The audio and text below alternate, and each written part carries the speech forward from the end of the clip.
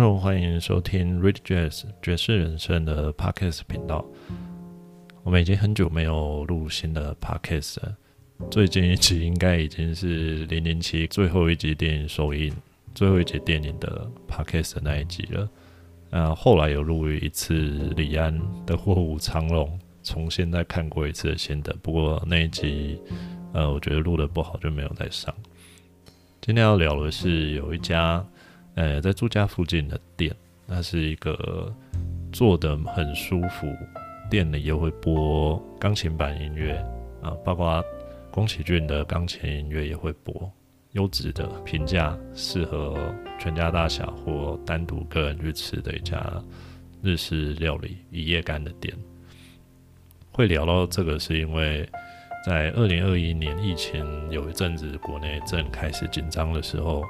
刚好在各个县市跟中央政府都在那边看风向，决定是否要境内用的时期。那个时候就说在外面不能吃东西也不能内用。那时候有过去看，有开台分享一下心得。对，今天这次录 Podcast 也会同步边开的直播。那次的心得就是在聊说对店家，其实对店家也想聊的是其次主要是聊对很多人饮食的不方便。当然因为疫情的关系，它这次的变动蛮大的，也因为疫情的关系，我很久没有进去。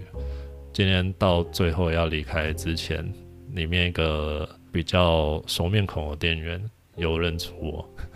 对，我跟他打招呼，他说是你太久没有来吧？我说对，太久没有来。因为他们有一阵子因为疫情的关系呢，汤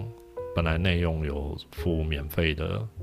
味噌汤，而且是2种，一个是鱼肉汤，一个是蔬菜味噌汤，都很有料，就是太晚区可能里面的料会被捞光他们本身也会附上一杯那种陶瓷杯，蛮正式的茶杯，里面有附茶叶的那种现泡的茶，也有在卖茶叶。通常餐点大概100、120，然后鱼肉类的或牛肉类可能到150、160、180，最贵的大概也是200出。所以一般吃之前涨价前，因为今年很多店家都涨价前大概100、120就可以在那边吃的蛮舒服又饱的。那今天去发现它也有小涨，但今天要特别很有感聊到的是，它增加了很多很用心的安排。就一个店家今年跟着涨价，不管是什么理由啦，有的就是硬要涨，有的是真的不得不涨了。他们不是只有涨价而已，他们也有，它除了涨价幅度很小以外，它还有把菜单就是原本最基本款的品项，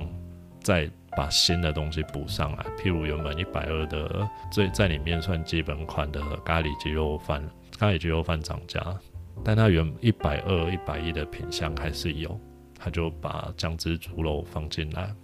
我后来我有拍一些照片这几天如果有空会直接把图文整理起来，跟着 Podcast 的音档放在 Read Jazz 的爵士人生同名网志部落格的文章里，大家可以到时候再去对比参照，有图有文有声音这样。今天点的就是120，替代原本120咖喱鸡肉饭的品项是唐扬鸡，反正我忘记全名，唐扬鸡。然后实际上来它上面有一些滑蛋，介于滑蛋跟炒蛋之间的那种感觉，不是做蛋包饭的那种滑蛋。饭量跟分量总是没有咖喱这么多，可是他们很用心的地方就是在于它低价位带的餐点一样有补上来，就是不会让人家觉得进这家店最低消整个都要往上跳，对，还是没有差。而且他们说原本的店内可以自己取用的，刚才说2种汤嘛，加饭其实是可以，只是原本你是要去跟店家讲，然后他会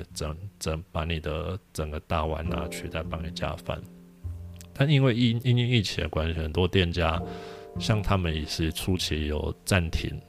任何的自助式的餐点，就包含汤桶，一定都是封掉了。所以封印掉之后，当然内用的，就算之后恢复内用人潮会有影响。我也是因为这个原因，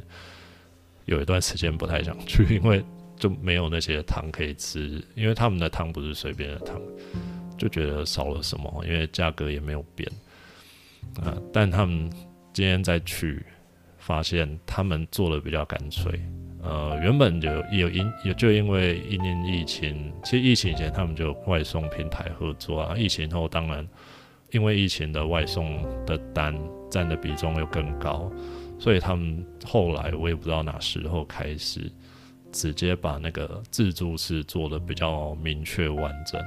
包含原本的餐具有放在那个会烘干的那种餐具的烘碗机里面。那有他们家蛮有质感的筷子跟陶瓷汤匙，跟其他的自助的餐饮类的小东西，都放在同一个聚集在一起，放在靠近门边的地方，而不是在里面，让大家动线会一直经过太多了。重点是前面提到，原本以前就只有2种汤大家自取嘛，虽然它本身餐点都有附茶碗蒸。就是蒸蛋，然后有加一点点料。那他们现在的自助式做的比较完整，就是增加了汤以外，汤就只保留一种，就是只剩味噌豆腐、蔬菜汤，蔬菜跟豆腐变得很大量，汤品简化成一种，那额外多了一个很特别的是古早味咸粥，它没有做到很重咸或重口味。它就是清清淡淡的，那上面会有小图卡标示说，他们有包含小虾米啊，还有一些古早味咸都可能会有的，弄得比较细碎的料进去。也有香菇类的，我不知道有没有油条，因为它都弄得煮得够烂，也做得够碎。最强的是它那个咸粥是真的米粒饭粒是有真的煮的。比较糊，像粥，不是像外面那种讲咸粥，可是它的饭粒还是偏完整整颗。对，那个叫稀饭跟粥还是不太一样的，这个蛮特别的。另外它干脆还再放一个小的电子锅，是给人自己自助添白饭用的。这个我今天就没有用到。因为他可以吃的东西这样就变多了嘛，我就今天就吃餐点，然后1碗汤，再1碗咸粥，再1碗汤，再1杯饮料。讲到饮料，原本是一杯他泡好的现泡的有茶叶的茶，因为他们顺便自己有在卖茶叶，现在这个就拿掉了，他就干脆的变3种冷饮，一个是冬瓜茶，一个是英式还是什么红茶，对，就纯红茶，好像无糖。在旁边是柠檬汁，那在旁边有很贴心附一个很少见的自己可以按压出来的蜂蜜，而且它很贴心，它蜂蜜还有加注小牌子跟你说，按一下大约是1/3糖，按2下大概是半糖。按3下会比较甜之类的，那这样就可以避免大家不知道那个要加多少才好，加太多对他们浪费，对你自己体验也不好。所以像我一开始我就只按轻轻的一下，还有附一根自己可以再拿旁边有搅拌棒，还不止这样，它旁边还有再一个那个，就是也是类似就有一个保存箱。我不知道是红碗还是什么，因为它餐具都有这样收好好的。它旁边有一个小箱子，里面是放柠檬片，就一切都弄得很干爽，切好的柠檬片铺在上面。那你打开柜子里面，旁边就有夹子，你可以自己夹柠檬片丢进去。它也给你小图卡示范说，你可以饮料自己把柠檬加进去，对，所以你要加几片就加几片了。我到最后是很享受的剩最后半小时嘛，就中午休息时间，直到2点，我就在那边多尝试了，再试一下，我蜂蜜再加多一点，那柠檬再补一片的话，那红茶比例少一点，我这样喝有比较对。下次我可能就会想要用这种比例自己去调。所以它那个自助吧是做的，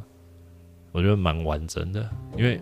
而且它其实是有小涨价，可能低价位的品项不明显，就像我说，它有把120的涨价，但它有用别的品项来补上120这个价位的餐点，所以我今天还是可以点到120的餐点，而且它的糖氧鸡还是就是炸的酥酥嫩嫩的，那它的介于滑蛋跟炒蛋之间的部分也做得很好，其他配菜类似定时感觉的那种凉拌的小菜啊，还有炖煮白萝卜跟海带都很清淡，这些都没有少，所以它等于看似有涨价，但其实感觉更多的是它为了因应涨价，怕那个友善度跟访客掉太多，所以他们干脆因应涨价，规划整套，把原本比较半吊子的自助式做成很完整的自助式，那再把自助式的品项做得更齐全。譬如像除了像刚才提到的汤从2种变1种，但料很多。那汤从2种变1种，是因为它增加了咸粥，我觉得这个也是很难得的。那刚才也说到饮料有冬瓜茶、英式红茶，就无糖的纯的红茶，都是冷饮的，自己倒，那就是有机器在搅拌的那一种。那还有柠檬汁，还有可以自己按压的蜂蜜，还有可以自己加的弄得很干爽的柠檬片。另外还有一边，我今天也没有空，也不会特别想吃，但它有表示除了葱花以外，还有那个豆豉小鱼还是豆豉什么鱼的配料，主要是让你可以配饭吃，因为对它旁边还多了一个以前没有的，直接放白饭的电子锅，你可以自取，不用再像以前，你可能可以加，但你要知道可以加，你才会去跟柜台讲，所以很多人其实不知道，而且通常你自己加会比去找柜台加来的好啦，因为一般店家有时候规定，他不一定会这么乐意看到你去跟他加，有的还嫌麻烦或者店里忙，他就干脆摆一个电子锅。所以他除了豆豉鳕鱼、豆豉小鱼什么的，这个我就不熟。然后另外还有一个什么锥茸，我不知道是一种菇类，就是松茸还是菇类的那种配料。我也是大概打开盖子看一下，它都弄一小盅的，因为我没有特别去装白饭，另外加饭来吃，我也没有把原本的餐点另外去装那些来配，我就主要吃餐点本身原本的茶碗蒸、蒸蛋，还有料很多的蔬菜豆腐味噌汤，还有咸粥，还有自己调饮料做得很舒服，在听钢琴配乐。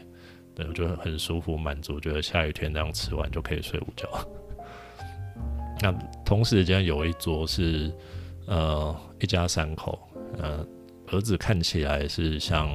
正在青春期正在发育的那种，可能国1就小6到国中吧，他就中间已经2点就休息嘛，那他将近1点半的时候，他们还是内场的人去把那个外面给人家自助式添饭的电子锅内锅拿进去，然后过一阵又再把白饭又补回来，又补上来。虽然在半小时，他中午就先休息结束，要等到晚上的营业时间，他也是照给。对，我有问他说，现在剩1小时，汤还有没有东西？我就开玩笑问一下，因为很久没去。以前的话，大概营业时间，譬如午餐或晚餐营业时间的后段，可能剩最后半小时、1小时的时候，汤的料几乎都没有。那这次去，我不知道是因为下雨的关系，人比较少，还是料，他们一直有在补，东西给的很多。对，不过我也跟最后我是刚才说店员有认出我来，他就说那是你太久没来吧？什么？他讲话就一直很直白。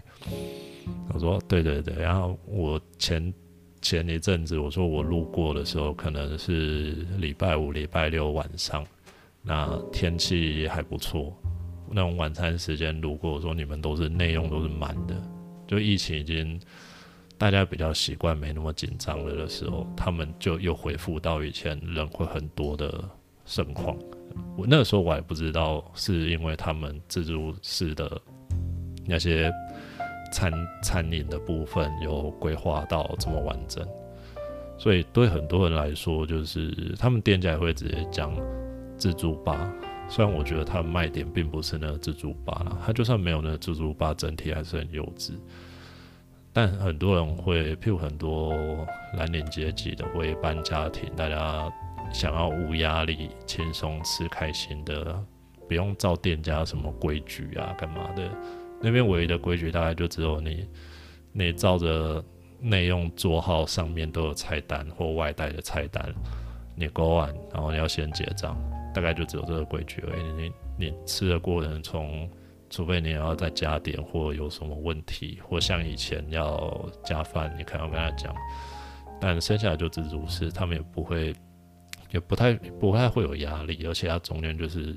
吧台是面对面的吧台，长桌中间是有一整排长排的鱼缸，那播的钢琴配乐这样，其实也很适合一个人去吃饭。他们留给一个人单独1、2个人去吃饭的这部分空间保留得很好，就是你如果2个人去，你可以坐那种长桌的吧台，反正它中间是用鱼缸格子，所以没有差。1个人去也可以很舒适坐各自的位置。那刚好因疫情不是很多有的人说没画桌嘛，其实它那一排长桌也可以发挥很大的功能，因为比较不用为了要把距离间隔开来，就牺牲一桌只有1个或2个客人，那就是4个位置只能取2个。那如果是坐相邻隔壁的话，你可以只隔1个就好了，只隔开1个，利用率会比较好一点。所以我也问他们说，前阵子有没有休息或暂停，或者员工休息？我就跟那个认出的店员说，我想说你们会不会已经没有在这里做了？他说没有，他们一直都在，他自己也一直都在，他们也都没有休息过，只有一阵子是配合政策禁止内容而已。但就算是那段时间，还是照样做外带，接外带单，然后配合外送平台。对，只是到比较后来，我也忘记哪时候，据说是去年，可能去年下半年才整个改造成我刚提到的那种自助吧的形式。对，其实会心情蛮好的，因为很久没去，第一是很久没去，第二是像那类的店，本来它给人最大的价值就是在内用的时候，你会觉得这家店很棒。外带的话，当然东西也好，只是你当然就感受不出那个在他们那边内用的那个价值感，因为那体验是不一样的。所以很多时候疫情啊跟进内用这件事，我觉得对这类的店家冲击是最大的，尤其他们还是走就是相对算平价。可是像很多人不知道会说，我以为那家店很贵，但没有。那生意很好，也是因为它平价归平价，它的卫生跟因为疫情相关要清洁桌面还是都做，而且不会觉得有特别刻意的在做，因为他们本来这部分就蛮注重的，不太有需要说自己再找面子去擦一下桌子，或者桌子有的擦得太湿啊之类的都不会，很少遇过这种情况。所以这是今天这种微微的阴雨天又变冷，久违回到这一家店，而且是2021年5月左右，疫情正紧张，在境内用禁饮食之类的那段期间，有去过一次，然后后来外带一次，就很长一段时间没有再去了这家店。今天又过去，好像也快1年了，还是活得好好的。就算中间有历经2022年的涨价，的一个趋势，有跟着涨，但人家把整个规划都有配合涨价都赶上来，而不是只是改菜单的数字。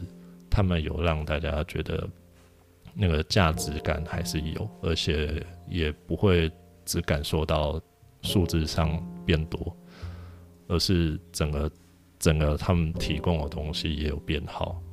这是我觉得他们最难得，就是在现今那堆店家在不管是不是真的不得已涨价，还是加减跟着涨，对，就反正不然就少赚了嘛。跟许多店家比起来，我觉得他们这样的操作跟经营是蛮少见的，而且很用心的，而且店员都还在，很有趣可爱的店员。还有鱼，虽然我一开始觉得你在那边吃一夜干、吃烤鱼之类的，他们蛮主要的品项就是那些鱼类，从秋刀鱼、青鱼，再到更贵的鱼，这种烤鱼类当主餐的。你抬头看，你如果坐吧台长桌，上方它就是一长排水族鱼缸，里面都是小鱼，观赏用小鱼。虽然我有一阵子觉得那样会不会有点怪，因为像你在鸡舍面前吃鸡腿，